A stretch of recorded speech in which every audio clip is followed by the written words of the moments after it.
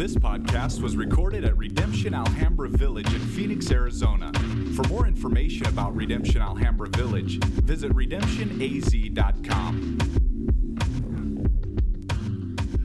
What we've been doing as we've been walking through Romans, and I want to recap this again because we're just starting back in, is we went through all of Romans last year, and we're going to go through all of Romans, the rest of Romans this year. The first 3 chapters, we talked about the depth of sin. And remember, when I talk about the depth of sin, or when we talked about the depths of sin, we're not just talking about the fleshly outdoings of sin or the things that we think of behaviorally when we think of sin. We're talking about a heart of pride that worships and serves itself, and that out of that heart of pride that worships and serves itself, the creation rather than creator, there comes all sorts of sin. And one of those sins that spent a couple chapters digging into was self-righteousness, and place itself out in religious works and in pride. And so there's sin that is rooted in pride that both place itself out in rebellion and then in religion. And then we dove into the depths of the gospel, and we spent much time talking about, although there is all of this sin, there is this powerful truth that we have been justified, which is a legal term that says we have been made right before God legally, that we owed a debt, but because of the work of Jesus, that debt has been paid, that he has provided for us redemption. And that is a marketplace term, that basically we were slaves and we have been purchased by the rich and glorious King who loves us and has purchased our freedom. And then talked about propitiation, which is a religious term, which means that there needed to be a sacrifice that needed to be made on our behalf because of all of our sins. And there needed to be a lamb that would have all the sins be put upon him so that sacrifice could be made. And Jesus provided all of that. And the gospel shouts forth this glorious good news that we are made right, that we are redeemed, the debt has been paid, that we are right before God because of his work.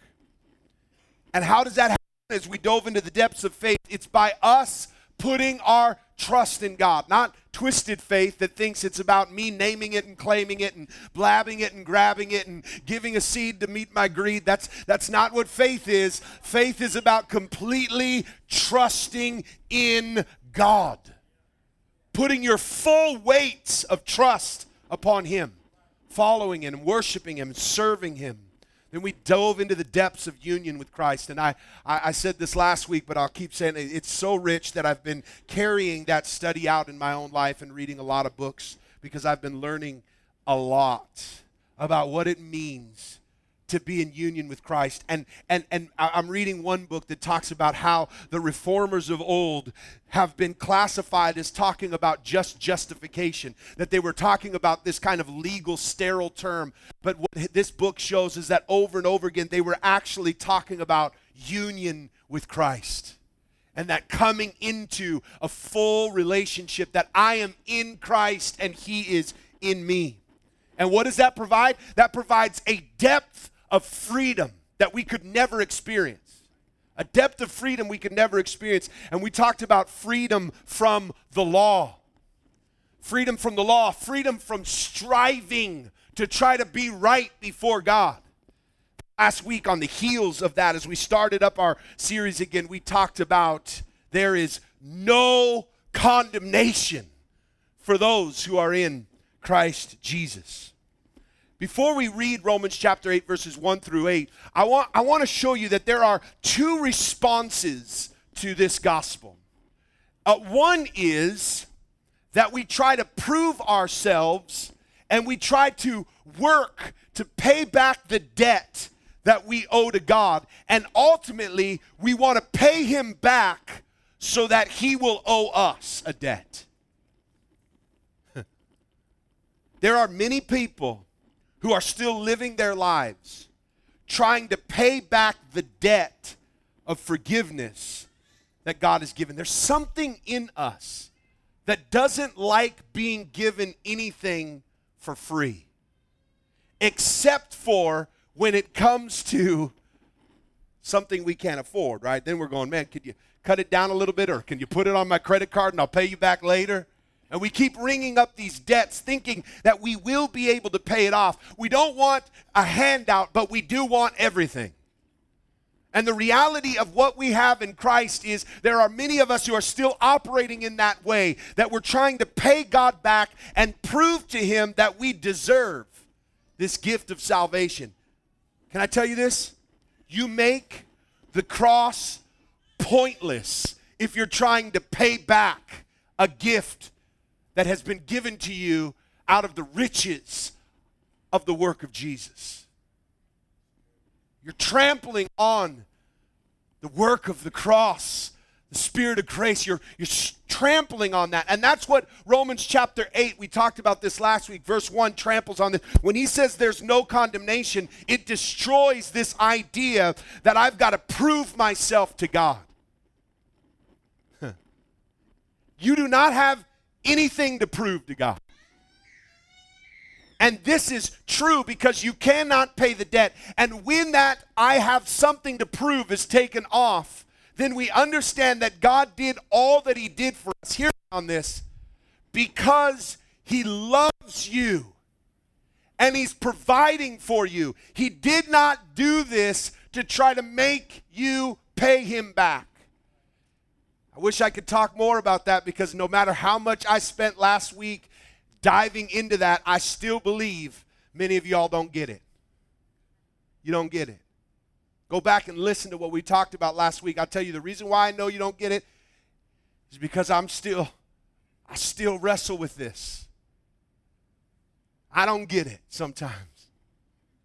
This is the foundation of I don't have to prove myself to God. That's freedom. I'm freedom from trying to work off a debt that I could never pay back. And here's the other way people respond when they hear the message of grace, when they hear the truth of the gospel. They rebel against the life of God, believing that grace means we can live life lawless by our own strength. So there are many people who think that what Jesus did is set an example for us on how we should live, but, hear me on this, we'll never be able to do it. So what grace means is that Jesus did it, and we'll never be able to do it, and I'm only human, so I just now, because of grace, can live my life however I want.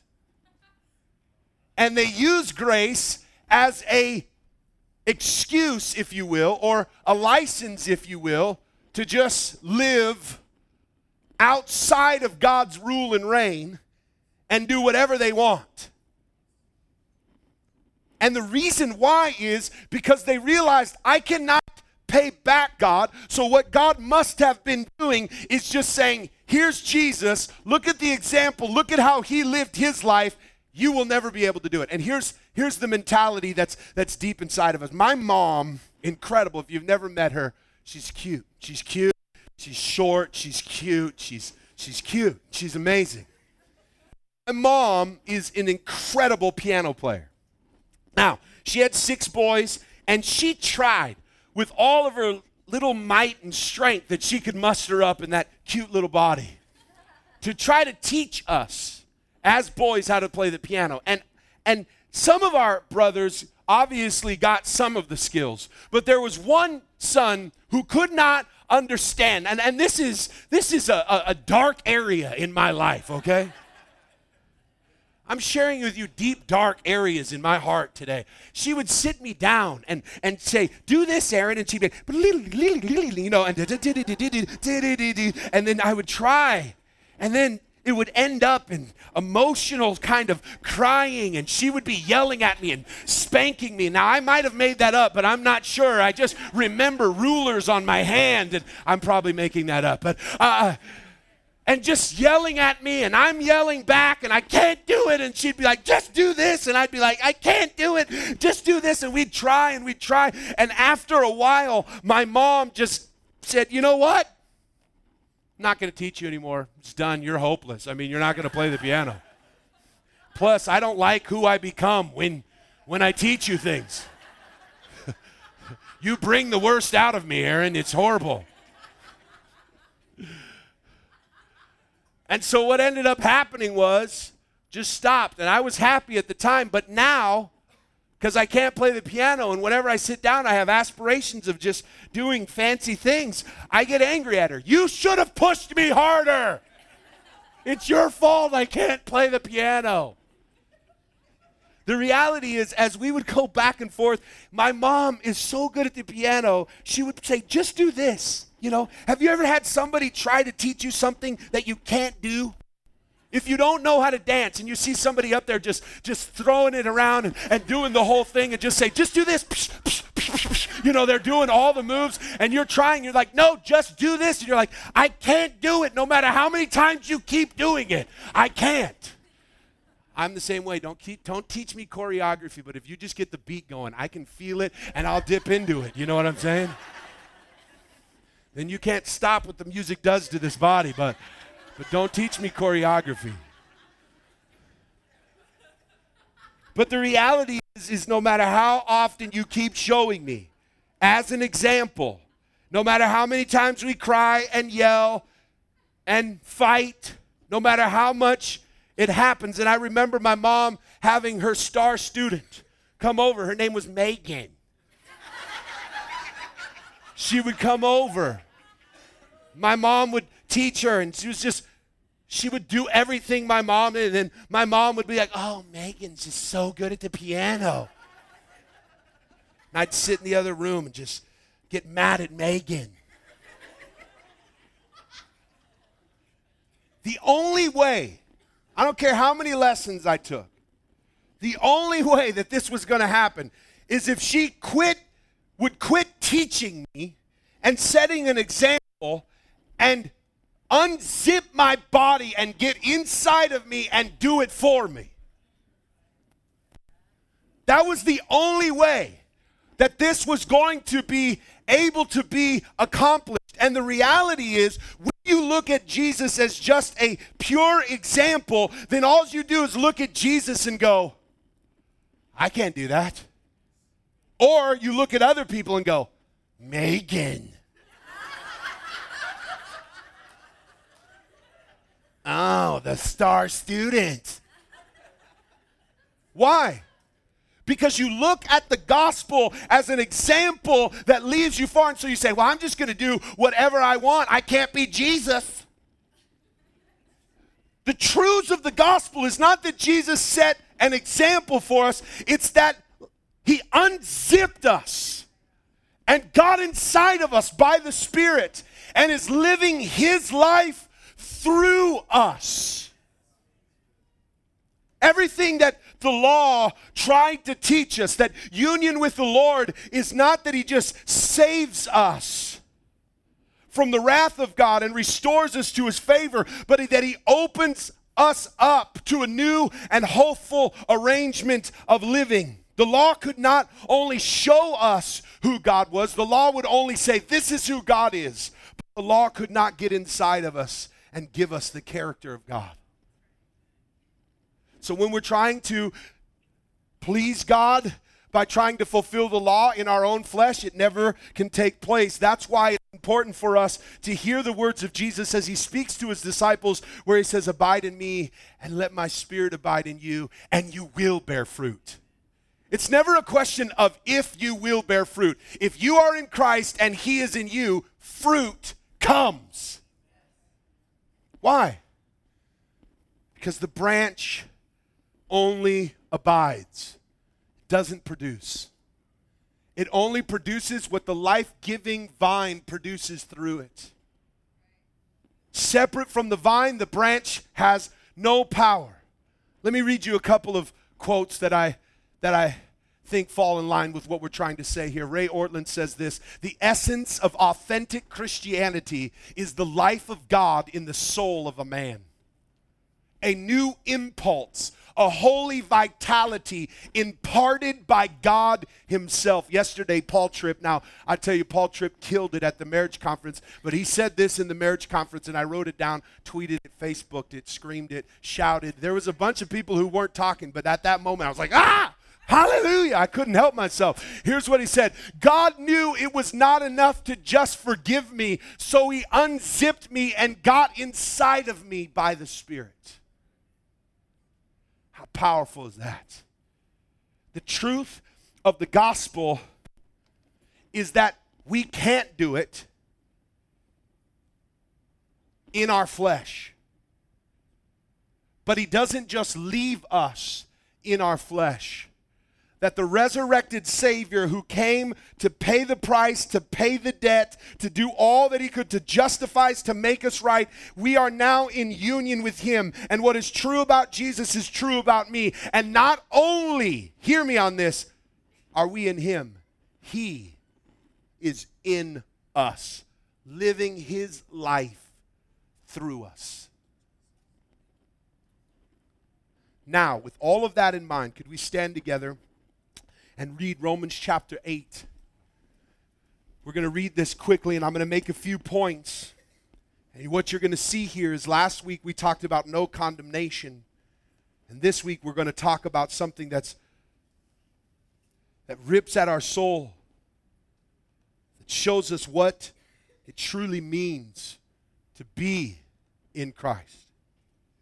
There is therefore no condemnation for those who are in Christ Jesus. For the law of the Spirit of life has set you free in Christ Jesus from the law of sin and death. For God has done what the law, weakened by the flesh, could not do, by sending his own Son in the likeness of sinful flesh.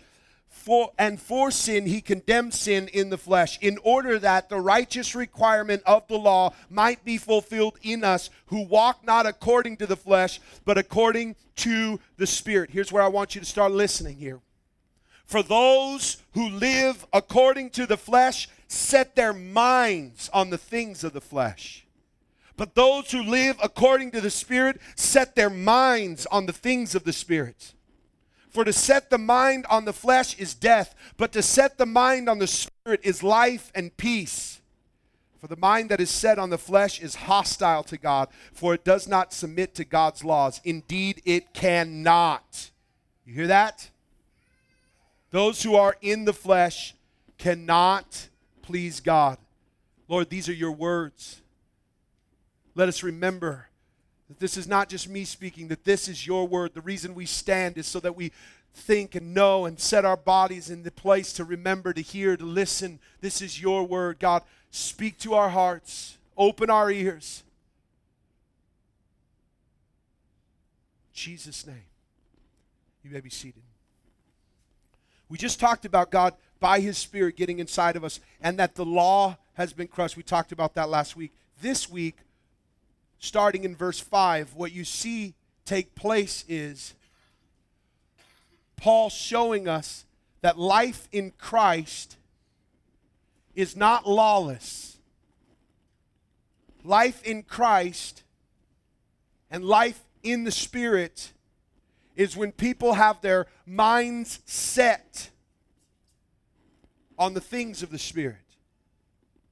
Now, what we have to understand is we see that people who set their mind on the flesh live this way, and people who set their mind on the Spirit live this way. What we have to understand why when he uses this word mind, he's not just talking about intellectual senses.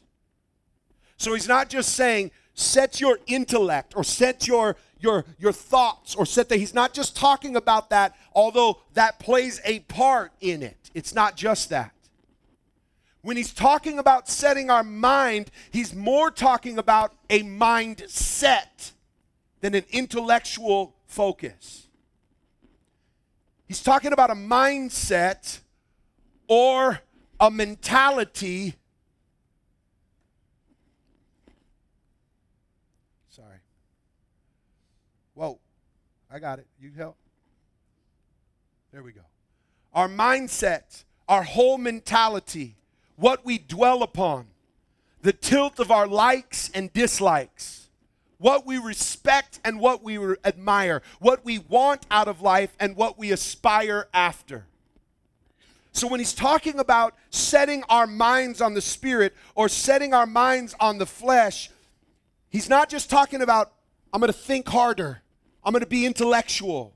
He's talking about a mindset. He's talking about a mentality. He's talking about what you dwell upon and what you like and what you dislike, what you respect and what you admire. What do you want out of life? I want you to read this next quote, and I think this will give a huge understanding. Commentary says this: a fleshly person is a person whose whole orientation to life is centered on earthly things, offering earthly payoffs. And a spiritual man is the person whose whole orientation to life is centered on spiritual things, promising heavenly payoffs. Here's what we do in Christianity, in modern Christianity, is we give three categories to Christianity in modern Christianity. We have what we call non-Christians or unbelievers or lost people.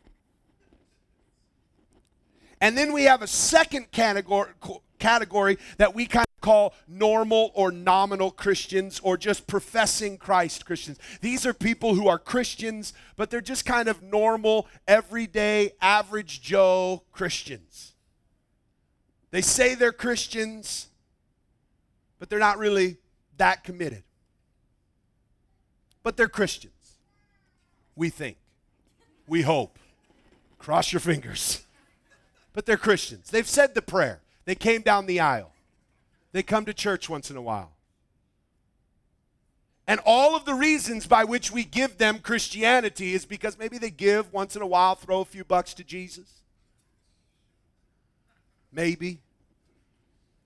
They come to service. When they're in hard times, they get prayer. They've professed Christ. They've said the prayer. They look back at the time they were baptized. They point to all the outward things that they have done. And then we have a whole nother category in Christianity that says that's a spiritual Christian. You know, it would be nice to be that, but they're just, oh man, they're freak shows, you know. They're always thinking about Jesus. They're always worshiping Jesus. They're always there. They're committed. They're going. I mean, they're just living their life oriented around Jesus. I just can't do that. I'm just the normal guy, you know. They're the ones following Christ, and it's showing, and they're living their lives in that. And we've made these three categories, and so that we can idolize those who are spiritual. And when we idolize those who are spiritual, do you know what we're doing? We're also excusing ourselves from living a life for Christ. Because when it's good for them, and that's just how they live their lives, and that's just spiritual, they're just great, and then that's nice, but not for me, then what we do is excuse ourselves. The reason why we've made extra categories is so that we can make it a lot cleaner.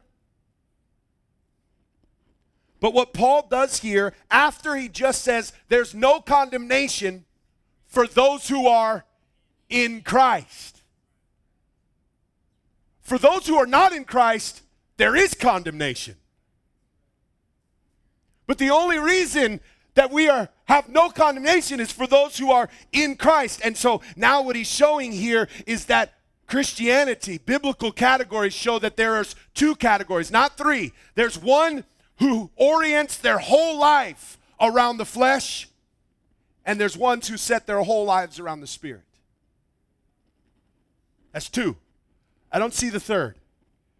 That the normal, average, everyday Christian falls into that category. There's not super spiritual, less spiritual. There are those who set their lives and their minds and their hearts and their affections and their payoffs and their rewards. Everything has to do with now. So how can that fall into religious categories? Well, there are many of us, if we are honest, who are here not because we're orienting our lives around the Spirit and doing this as an expression of love towards God, but we're doing this because we want something else and we think God can give it to us. This becomes a piece by which we have to put in that place, that little religious piece, in order to get to something else. What he's showing us here is that living life in Christ, he must be the center.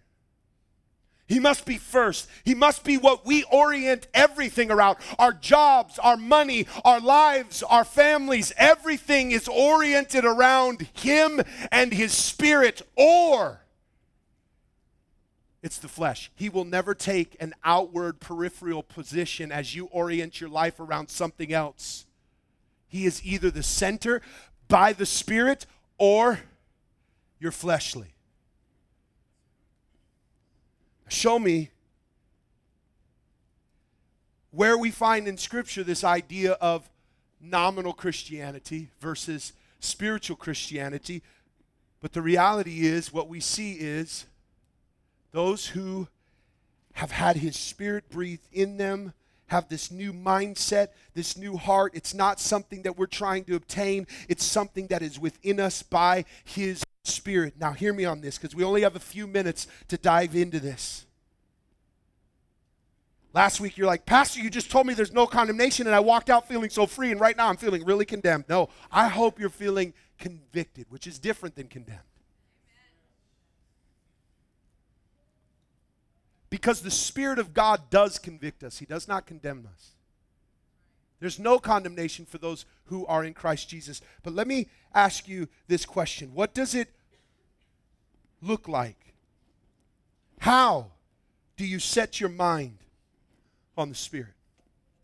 How do you have a mindset of the Spirit? Well, first of all, we talked about the gospel. We talked about all this. This is not just a checklist, but I want you to hear this, because if you want me to go, tell me 5 things I can do to orient my life around the Spirit. Let me just give you an example on this. You never have to train a musician on how to orient their life around music. You don't. They do it. Why? Because it's the center of their life. Everything is oriented around it. You never have to train an artist how to orient their life around art. Why? Because their minds are set on it. They have a mindset for it. They respect it. They love it. They study it. They think about it. They gather in communities that inspire them to it. They give their money towards it. You never have to teach an artist. You never have to teach an entrepreneur how to set their mind on business. Why? Because they think about it every night and day. They spread their wings and fly away. I don't know why that just came into my mind, but they believe it. That's all. They go to bed thinking about it. They spend their lives thinking about it. It's all that they think about. Their whole life is oriented around it. They can sell other people principles on how to make money quick, but the reality is they can't give people a mindset of an entrepreneur. They can only teach rules. So you have a bunch of people who don't have a mindset buying resources to learn how to do something, when what they really need is a new spirit, a new heart, a mindset. You never have to teach a sports player or a sports fan how to orient their life around it. Everything they do, they spend their money on the jerseys. They buy everything that's there. They do what they spend their money on sports. Their kids do all of that. They talk about it every day. They practice every night. They take their kids and their family out to gatherings to talk about it. They get extra practice. It's everything that they do in their lives. You never have to teach a religious person how to orient their life around religion. That's what they do.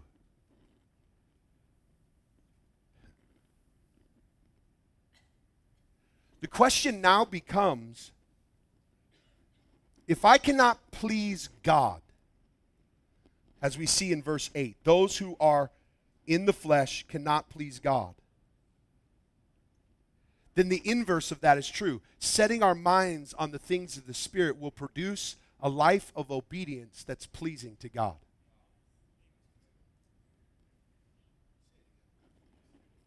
Setting your mind on the things of the Spirit will produce a life of obedience that is pleasing to God.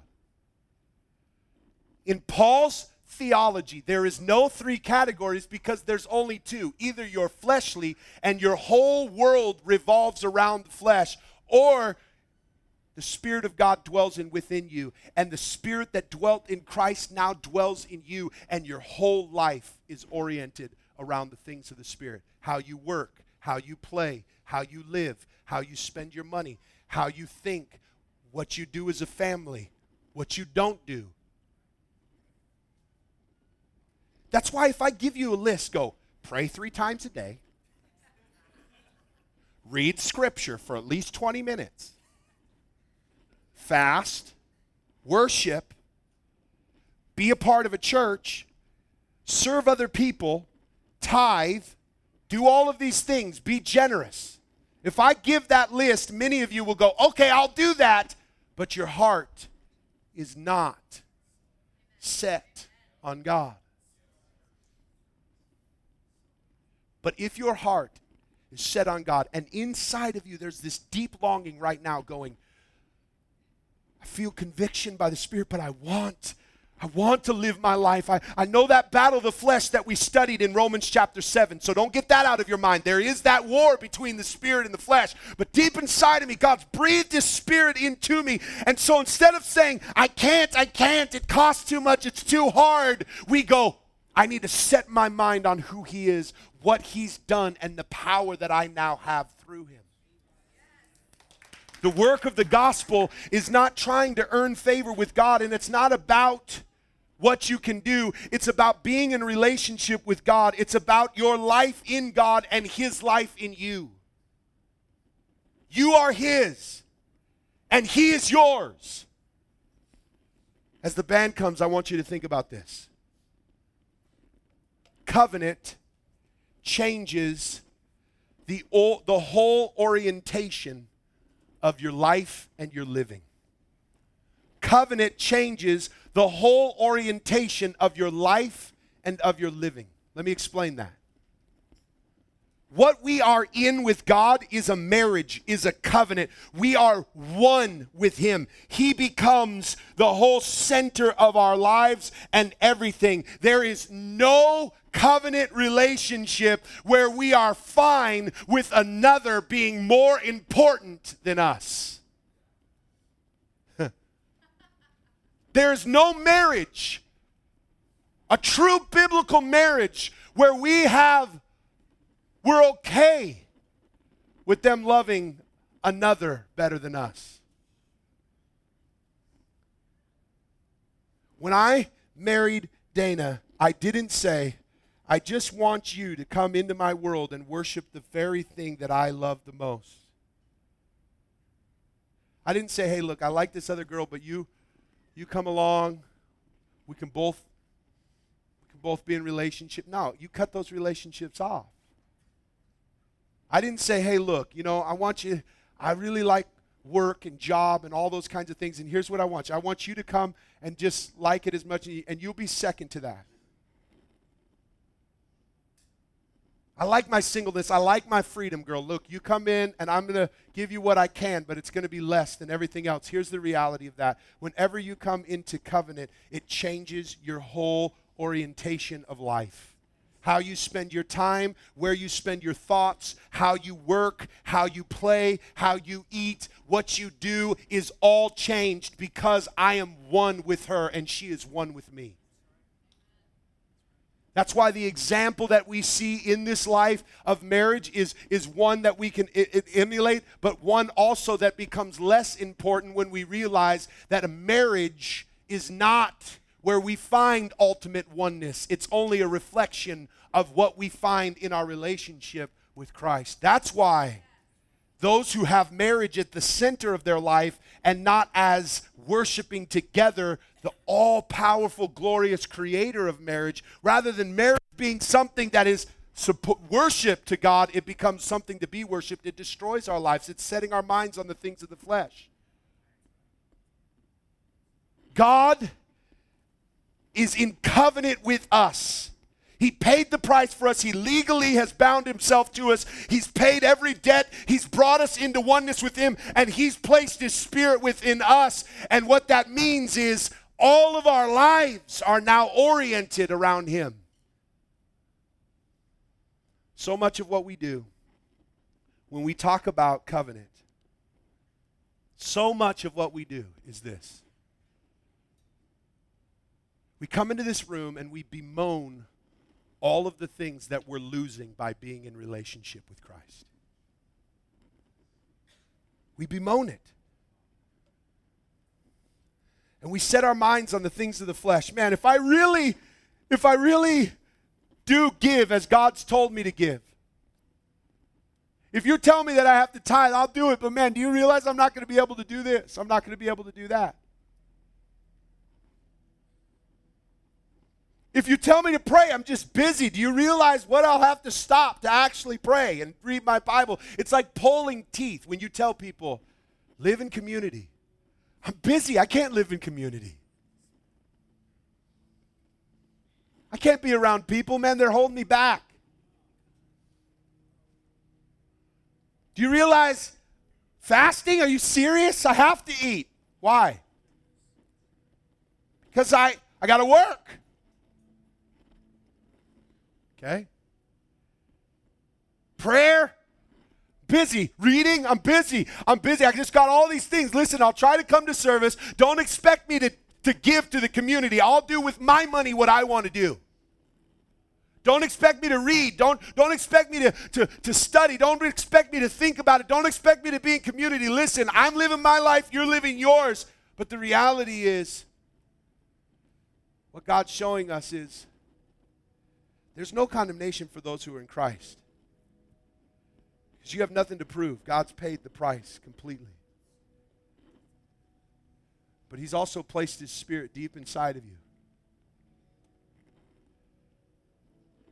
And those who are in the Spirit set their minds on the things of the Spirit. You know what that means?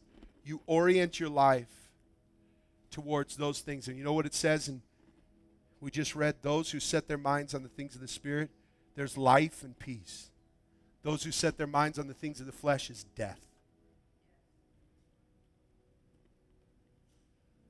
That means, even if the flesh fights against it, how many of you know that the flesh fights again when we start to orient our lives towards the things of the Spirit?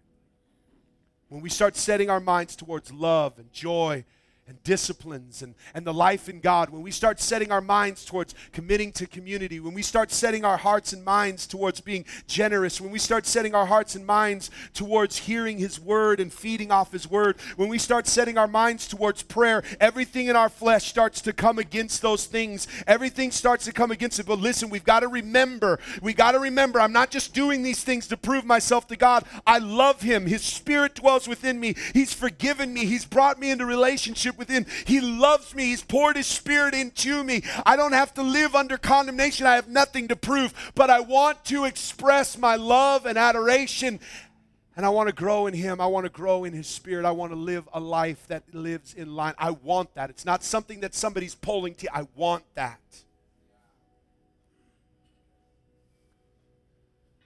His Spirit lives in you. He's not just saying, do this. He's saying, I'm in you. When you set your mind on those things, His grace comes and empowers those things. And then we know it's not me who did it, because my flesh does not want that. It's God's Spirit that's doing it in and through me. Church, this is what we're doing when we're gathering. This is what we're doing when we're taking communion. This is what we're doing when we're praying. This is what we're doing when we're singing. This is what we're doing when we're listening to God's Word. This is what you're doing when you're at work being faithful on your workplace. This is what you're doing when you're gathering a community and telling others about Jesus. This is what you're doing when you're serving people and sitting with people. This is what you're doing when you're gathering with your family and laughing and studying God's Word. And this is what you're doing when you're going through hard times and pain and you lift up your eyes towards Christ. What you are doing is setting your mind and your life, and you're orienting everything about who you are around the person and work of the gospel. You don't leave anything out. You don't leave your time out. You don't leave your money out. You don't leave your mind out. You don't leave your soul out. You don't leave nothing out. It's all His, empowered by His Spirit.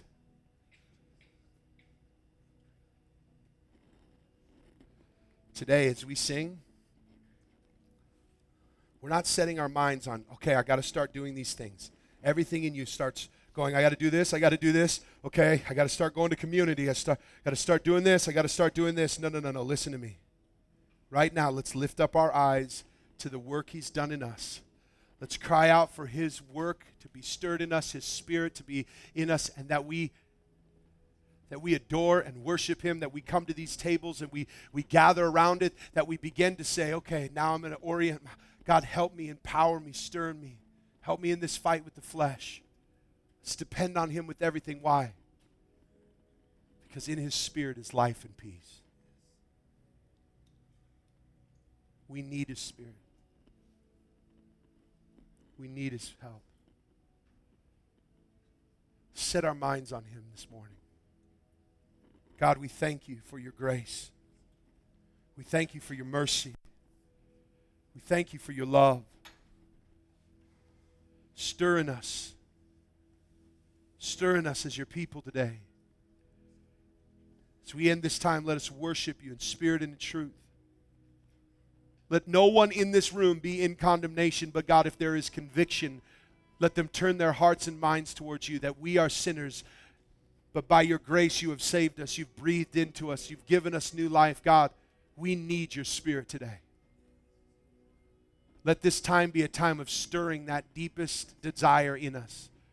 As we see in Romans 7, there's such a battle, there's such a fight, but what we see in Romans 8 is we have a stronger spirit that's much stronger than the flesh. God, convict our hearts. Show us where we're not believing, where we're not orienting our lives around you. Let us repent and rejoice at the table and set our hearts and minds on you and trust in your spirit to live in us and through us.